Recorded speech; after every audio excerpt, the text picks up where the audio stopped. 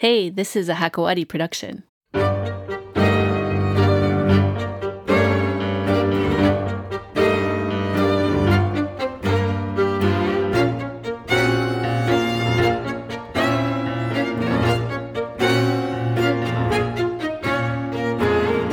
You're listening to an excerpt called Tango Swing, the fifth track on Qatari composer Dana Al Fardan's 2016 album, Sandstorm. It was recorded with the Qatar Philharmonic Orchestra.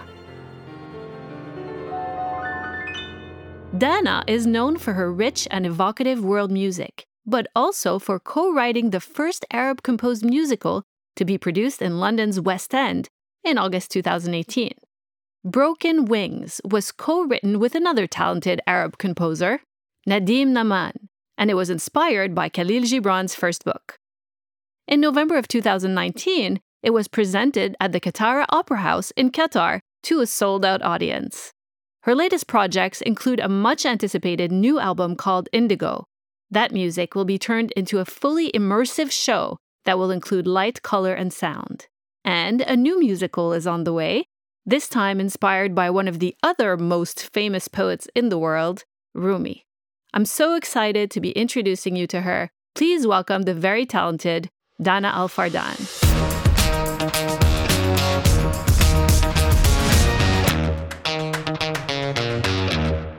Hi, Dana. How are you? I'm good. How are you doing? Great. Pleasure to speak to you. The pleasure is all mine. Dana, first of all, I just discovered your work, and I have to say I'm really impressed by how out of the box you are with everything you're doing, especially for the Middle East. You're really taking music to the next level by creating these immersive experiences. As far as you know, was Broken Wings the first real musical to ever be performed in the Middle East? First of all, thank you so much for your kind words. I really appreciate that. Broken Wings is the first West End original musical created by Middle Easterners to be performed in the Middle East. My co-writer Nadim Naman is originally Lebanese. His father's Lebanese, and he was performing as Raoul in The Phantom of the Opera for a few years. So I was always working with Andrew Lloyd Webber in the creative backdrop, as well as acting in the actual show. And when we met each other, that was our mandate: was basically to create material based on Arab heritage and based around Arab-inspired content to export not only to the West, but to also bring back to the Middle East. And I know you're working on a new musical now, which I want to talk about a little bit later. And you're also working on your fourth album, which really piqued my curiosity. It's called Indigo.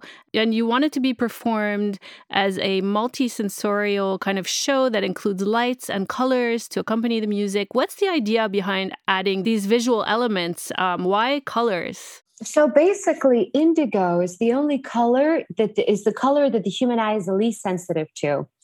And in addition to that, the human eye doesn't absorb 99% of the white light spectrum. And so that goes to suggest that we have a limited capacity to absorb information, to retain and absorb information.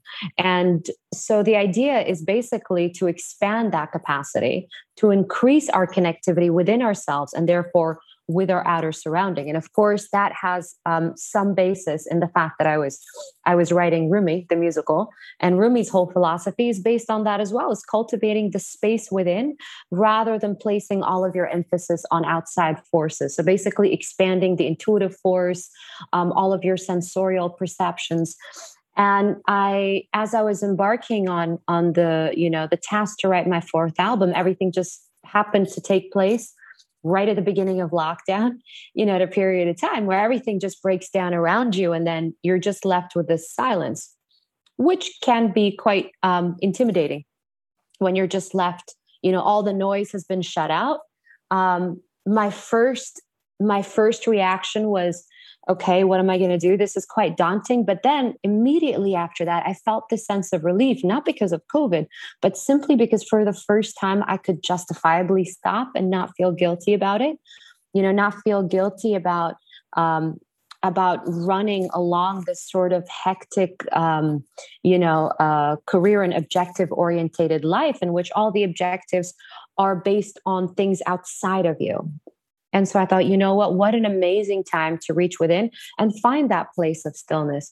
But stillness doesn't actually mean staying still. Stillness means quieting the noise, empowering the inner force, that inner voice that is the most powerful, and allowing yourself to cultivate that space whereby, the forces around you naturally converge according to yourself, according to what's ideal for you. Your natural path just constructs itself around you. And so for me, I felt, that's the one thing that I haven't explored with music. There's the sonic element, but now that I'm dealing with it, I'm trying to cultivate all of the senses. I need to expand that outside the confines of the sonic component and take that elsewhere, really generate another space, really create that transcendental experience. And so indigo is not only the color that we're least sensitive to, but also it's also philosophically and spiritually, it's the color of your intuition. It's the color of sincerity. It's the third eye chakra. It's the color of wisdom. So indigo is the song before the last. The last song is called Stillness. And once you reach indigo, then you reach that point that you can really hear, really internalize, really absorb, and then really connect. And once you're there, everything else is still. And you have space to grow as a human being, as an individual. So that was the idea behind it. Hopefully it works. Mm-hmm. But, that's down to the listener and the audience to interpret. So how exactly will you do that? Is it kind of like, if you think about like pop music concerts, they have all these colorful lights going on during the show. I don't know how much thought they put into it. Is it a similar concept in terms of the way that you're going to actually make it happen? Well, I deal with, this is based on Goethe's color spectrum. But I don't begin with red. I begin with green. Each color has a philosophy. And as you begin the show, we have the classical element as well as the electronic production associated with it. And the electronic production is there to remove you from the organic. So you have this relationship between your organic environment and this outer sort of space where there's no limitation, where you're not confined by any boundaries of your organic environment and space. So that's where the transcendental point comes in. It's very filmic. It's quite epic in its construction, and then the music. Each song has its corresponding color.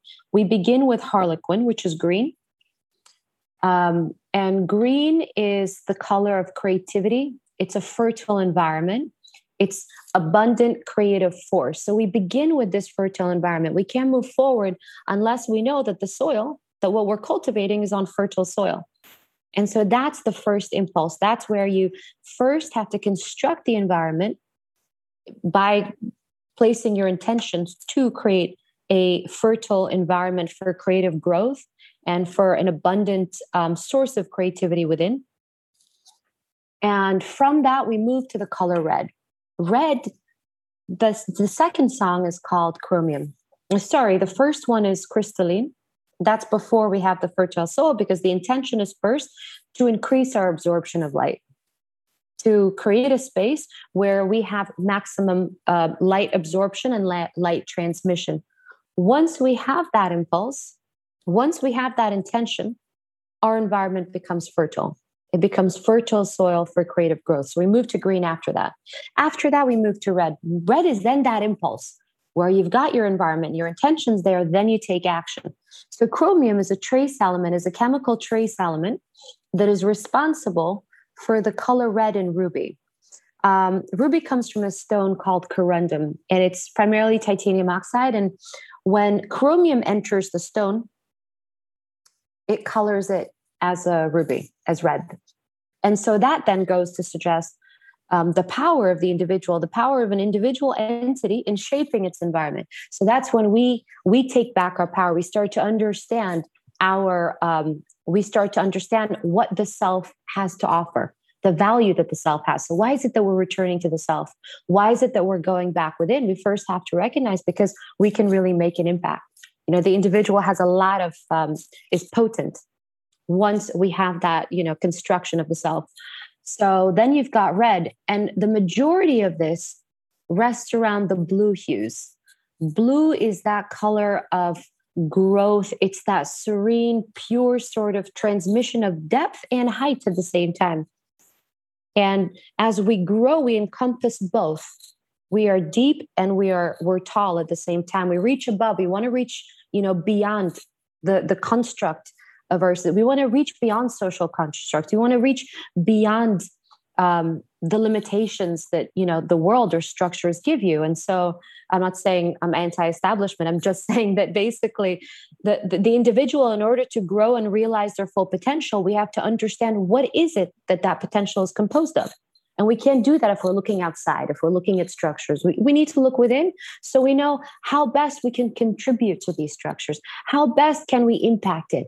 How can we be, productive members of our communities? So blue encompasses most of that. One of the pieces in there is called kyanite. And kyanite is a stone that doesn't require any charging. And it's blue as well. It comes primarily in blue. You can get it in other colors. It doesn't require any charging because it doesn't absorb negative energy. With stones, you charge them to sort of like reset the energetic composition of it. If you believe that stones have this inherent energetic qualities to it. In the show, you're going to be sat in complete darkness. Ideally, the bulk of the shows will take place in the desert because obviously, you have the organic setting, and I think it's a vast, beautiful, endless stream of, of possibility, the desert. And so it would be complete darkness, and you are going to be lit up in the orchestra with the colors, the designated colors for each song. And the colors are going to move with the shapes in order to basically relate the narrative of the pieces. And then at the end, you end with stillness. Wow, I feel like I just went on a journey.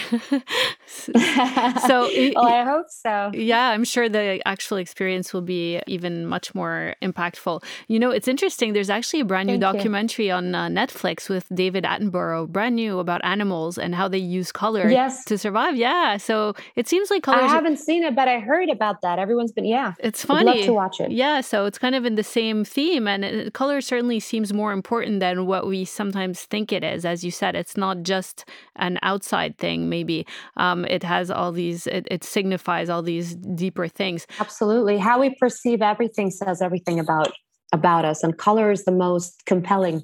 I think reaction, how we perceive color, or whether or not we perceive color, says a lot. Right. And then you have people who don't perceive the right colors.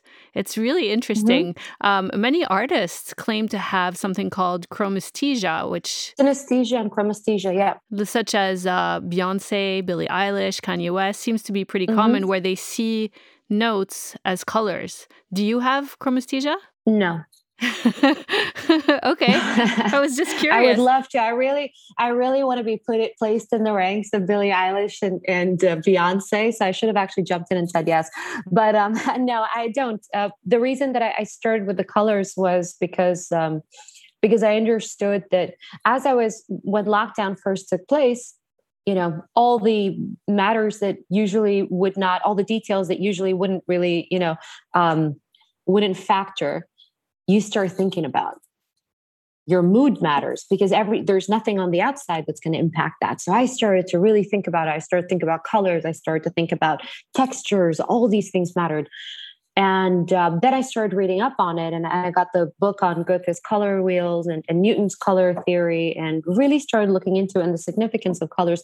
And indigo really jumped out at me. Then the notion of the indigo child, this being, this earthly being that is endowed with these higher powers, with these higher spiritual powers, that feels like you have a higher calling, like you have this higher mission in life to do something productive, to really make a positive impact and change the course of humanity for good.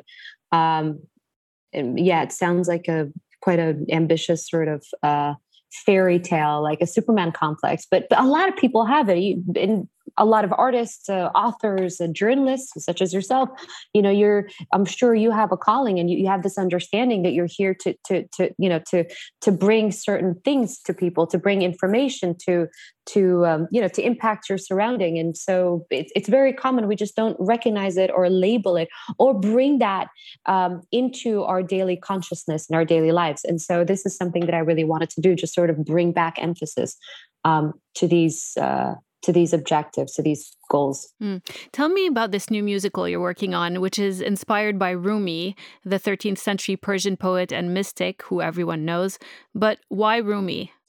So after Gibran, after we did Broken Wings, which is the story of Gibran Khalil Gibran, the idea behind that was basically bringing the human being back to the narrative. We all know Gibran. The whole world knows Gibran. Everyone knows what the prophet is, but no one knows the man behind it. And in the Arab world, we don't have a relationship in terms of in the media or in our daily lives. We don't have a relationship with these fundamental prolific figures from Arab heritage, because they're not human components that resonate in our day-to-day lives. Because right now, what dictates our thoughts and our patterns and our behavioral patterns or behavioral systems is the media, obviously. So until that becomes a component of our media consumption, be it on stage or commercial consumption, in terms of culture, we'll start to lose touch with that. And also, we wanted to take these figures, humanize them, bring their stories to the world, and and export our heritage to the rest of the world. So after that, after Gibran, and really finding this figure that speaks about all these incredible universal principles such as love and tolerance and unity, we realized that unfortunately there isn't much of that out there. In the rest of the world, in the Western dominated media. So we thought, well, great, let's move to the next prolific figure that is well known for these principles, for these universal principles. And of course, Rumi pops up.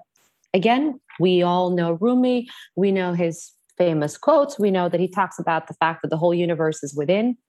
Again, this relates to Indigo, so everything just sort of, jumps off of each other and is inspired by one another.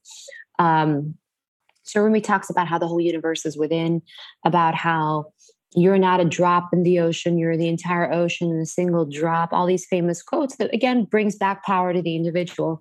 And the individual, the idea of the individual being empowered, all these liberal principles are mainly associated with Western thought. But because we have not created a relationship in our day-to-day lives with these Eastern principles, with all these figures from Arab or Islamic heritage. When I say Islamic, I'm talking about the geographical scope, not the theological component. From Islamic heritage, we don't. So we don't bring that into mainstream media, and unless we do that, we lose touch with the fundamental components that have constructed Eastern thought. We lose touch with all of the very important notions that has inspired the development of Western thought, that inspired the Renaissance, that has inspired all of these fundamental Western cultural movements that took place from the Renaissance to the Enlightenment, and then to modern day, basically, to our contemporaries. And so it really is our drive to showcase the natural connectivity between our cultures and the give and take between them, rather than a Western-centric approach to content in the media. So that was basically our response. Yeah, I find it interesting that Khalil Gibran is in fact the third most read poet in the world. That's what I read today. Precisely. He's been called the Shakespeare of the Middle East, and Rumi is pretty much the best-selling poet in the United States. They're both from this part of the world, yet when people look at the Middle East today, they don't see it as a place for culture. Do you think the Middle East has lost its edge when it comes to culture? I think that right now we're so well placed in terms of our history, in terms of our historical development. We're at that point right now where we have a stable enough social and political foundation upon which to really start to bring our stories back to life and actually start to export that to the West. So you're absolutely right. They are such fundamental figures, so compelling and so well known in terms of their names, but we don't engage with them on a daily basis. So unless we do, of course, the rest of the world is not going to place any importance. So they remain as abstract figures, right? Rumi, okay, there's this abstraction that talks about the universe, but what is he? Who is he?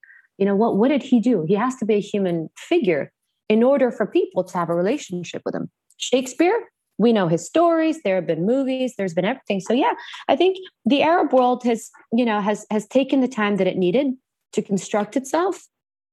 And post-colonialism, there was a lot of all the state building exercises that need to take place, infrastructural development, so many different components before we get to that point where we're like, okay, you know what, we've got the foundations. Now we need to start to construct our culture, identity building. Why are we unique? What makes us unique? Who are we as a people? And that's when we start to bring back our stories, and that's when we start to make our heritage relevant to the rest of the world. So I think everything within its time, and now's the time, 100%. Yes, especially for certain countries in the region, including Qatar. You have, of course, the UAE, Saudi Arabia. Other countries aren't quite there yet, like Iraq, which has an incredible history. Lebanon, of course, not so stable either, not quite ready to export anything. Do you think the Arab world is ready for musical theater, though, especially that it's in English? It's a totally different crowd. I was watching the video today of Broken Wings. It's such a London, New York thing. How do you feel? What do you think about that? I think that it makes it so much more accessible. The fact that it's in English just makes sure that you expand your audience base, so you know that everybody has access to it. But also bringing it here and placing it within here, it makes that notion so much more accessible. People travel to Broadway to go to a show. People travel to London to go to a show. You've got West End or Broadway, and so in order to really sort of push that drive towards creating cultural products, it needs to be something that people conceive of as accessible. Something that they can actually engage with, and also that they can strive to create. That they're not so far away. So it's basically taking back our access to these markets and to these industries that we otherwise perceive that we don't, because it's, again, the center is London or the center is Broadway. And who's to say that you can't create another center of musical theater in the Arab world? But in terms of the center for musical theater, I think there are many possibilities. I definitely see Qatar as a possibility for one of those centers, those places where we really take all of our stories from all of Arab heritage, from Iraq to Lebanon, to North Africa. And those are stories that I'm going to be telling quite soon, stories that come from North African heritage, that come from Lebanese heritage, that come from Iraqi heritage. I mean, Iraq is the first civilization, the first known city structure was Uruk in Iraq. Babylon and Hammurabi, the Hanging Gardens, all of these features, all of these rich cultural stories need to come back, and they need to come back on that level, and not just for the Middle East, but for the rest of the world. A lot of people have discovered your music on Qatar Airlines, where you have a channel. You're actually, I think, their official composer, right? Yep. That's really cool. That's really cool, by the way. Thank you. It looks like you're creating a blueprint in a way for a new generation of musical talent in the Arab world. When it comes to having a career in music where you can actually, make a living off of this creativity. But why did you become a musician and a composer? And what made you think you could succeed at taking this unusual journey? In answer to your second question, because I didn't know any better. So I guess it helps growing up over here. Probably if I grew up in London or in New York, I would just be so, you're told constantly that, okay, there's so much competition. You got to do so much. So you don't really have the chance to stop and listen to yourself and be like, okay, well, if I want to do this, what is it that I can offer? What is it that I can contribute? And then to go back to the first question, why did I decide to do this? I was always working in the family business. So, this whole color and stones thing is not so far from what I was doing.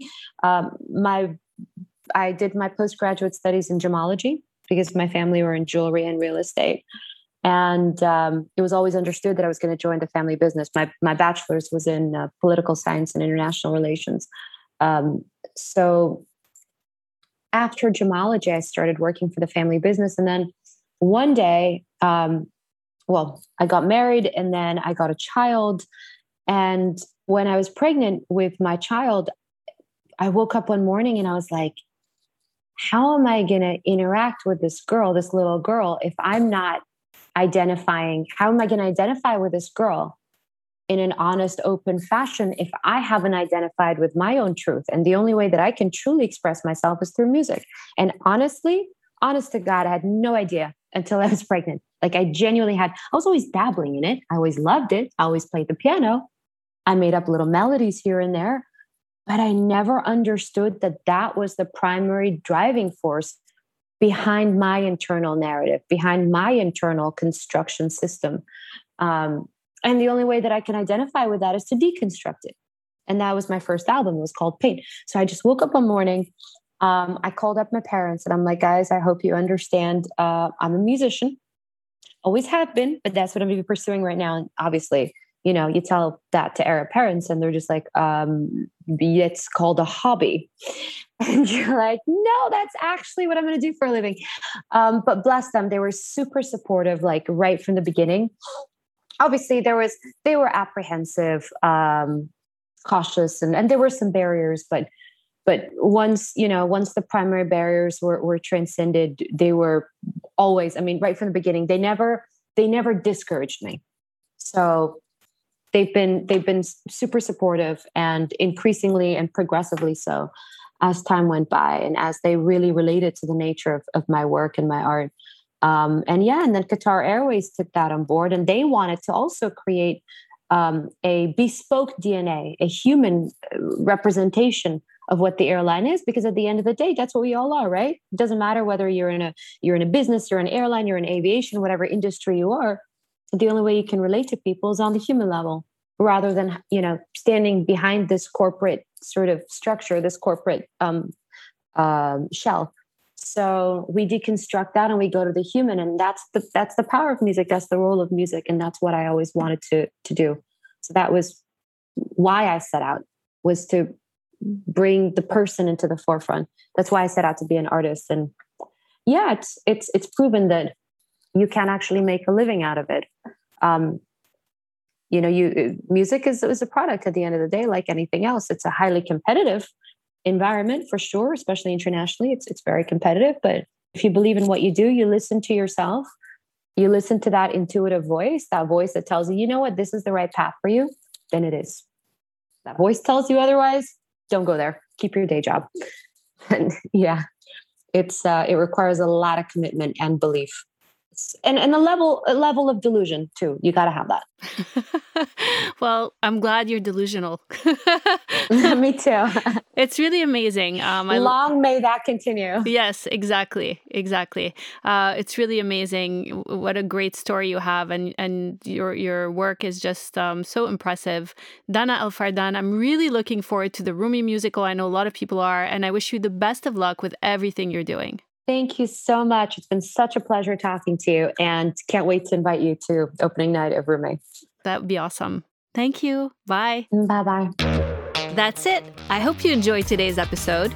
Be sure to check out Dana El Fardan's music. We always try to bring you the Middle East's most game-changing people and stories. So don't forget to follow the podcast before you go today. See you next time.